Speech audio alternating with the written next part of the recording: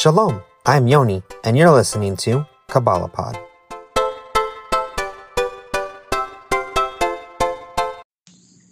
One of the most amazing things in this world is a child, and the childlike faith, that faith that a child possesses regarding Hashem. It's just simply beautiful and astounding and humbling.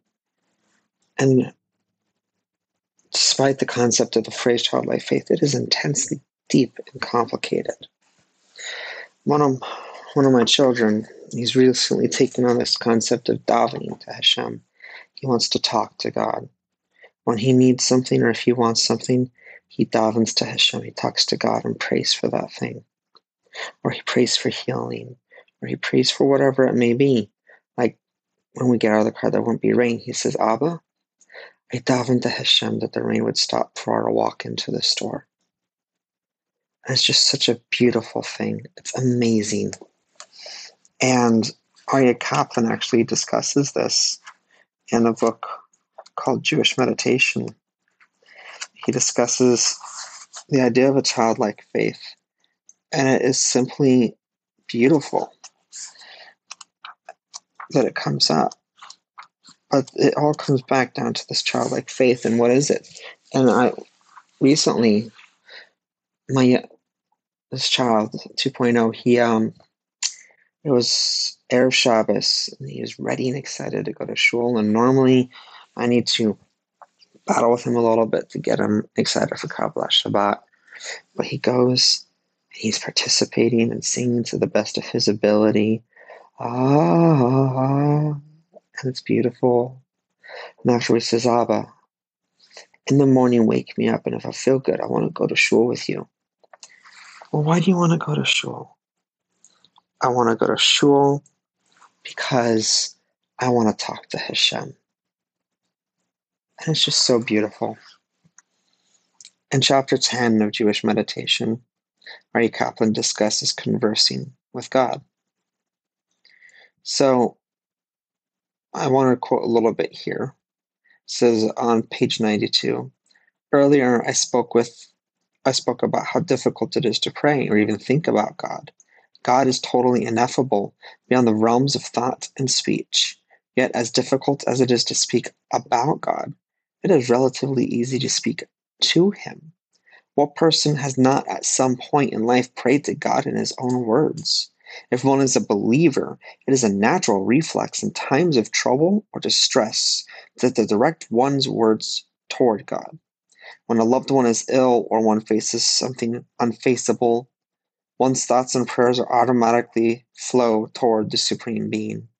Prayer is a cry from the depths of the heart, from the ground of one's being, and communication is simple and direct. Children naturally tend to pray to God. A child who is lonely or hurt will automatically call out to his Father in heaven. A child who has never been taught to pray may begin to do so on his own. It is as if there were a built-in instinct that leads us to call beyond the realm of the physical when we are in dire need. This is just amazing. It's beautiful. And it's true. Hashem has built in this phone or recorder or pager or Morse code device or whatever it is you want to call it that you can identify with. We have this ability to communicate with the creator of all, Ein Sof. Even children naturally know this and cry out to God. Even non-Jews know this and cry out to God. Christians know this and cry out to God. In fact, Aryeh Kaplan writes, it seems in general Jews pray spontaneously less than non-Jews, at least nowadays. He's writing back in the 80s, and honestly, it being 4 decades now, it's still the same. I see Christians just usher a prayer, whereas Jews are, well, how do I do this? And is it in Hebrew or is it in English? And do I do this as part of davening, as a supplemental? Can I do this on Shabbat? Can I do this? And we miss the concept of communication with Creator.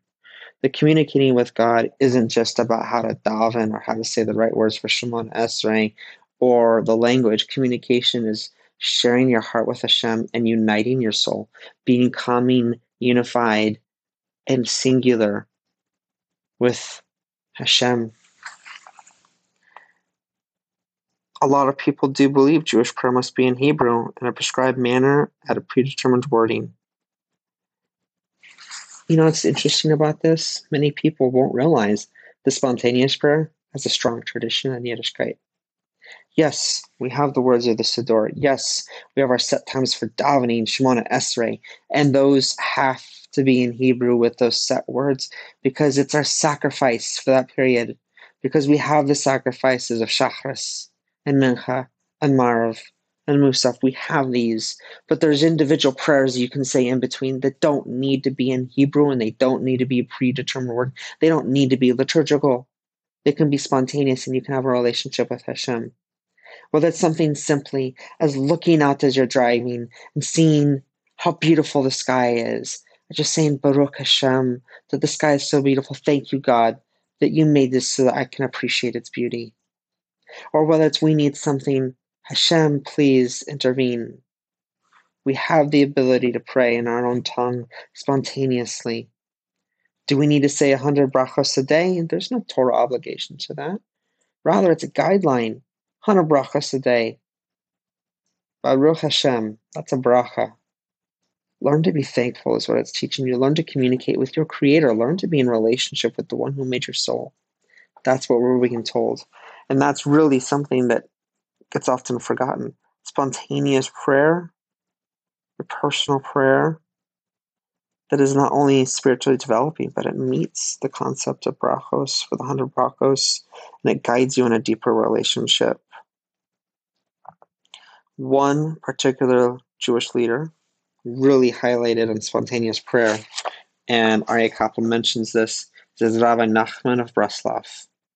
Rabbi Nachman was the great-grandson of the Baal Shem Tov, founder of the Hasidic movement.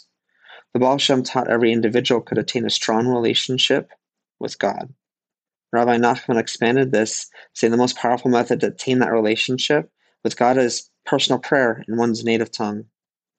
This doesn't remove the obligation of worship. This doesn't remove the obligation of Shemona Esrei.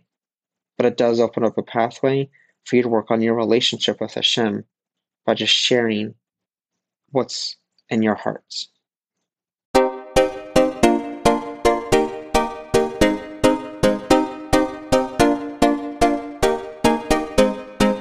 Thank you for listening to Kabbalah Pod on Anchor FM. If you enjoy this podcast, please rate us on iTunes and share with your friends. Have a question or topic idea? We'd love to hear your input and ideas. Send us a tweet, message Yidbrick on Facebook, or leave us a voicemail in the Anchor app. Not on social media? That's okay. Send us your ideas at yidbrick.com/Kabbalah. Become a monthly supporter on Anchor FM or by visiting yidbrick.com/donate. You can also show your support by sharing our podcast with others and by purchasing our custom-made Kabbalah bracelets or Yiddish artisan beard balm at yidbrick.com/store. This podcast is a project of Yidbrick, building Jewish bridges. Learn more at yidbrick.com/Kabbalah.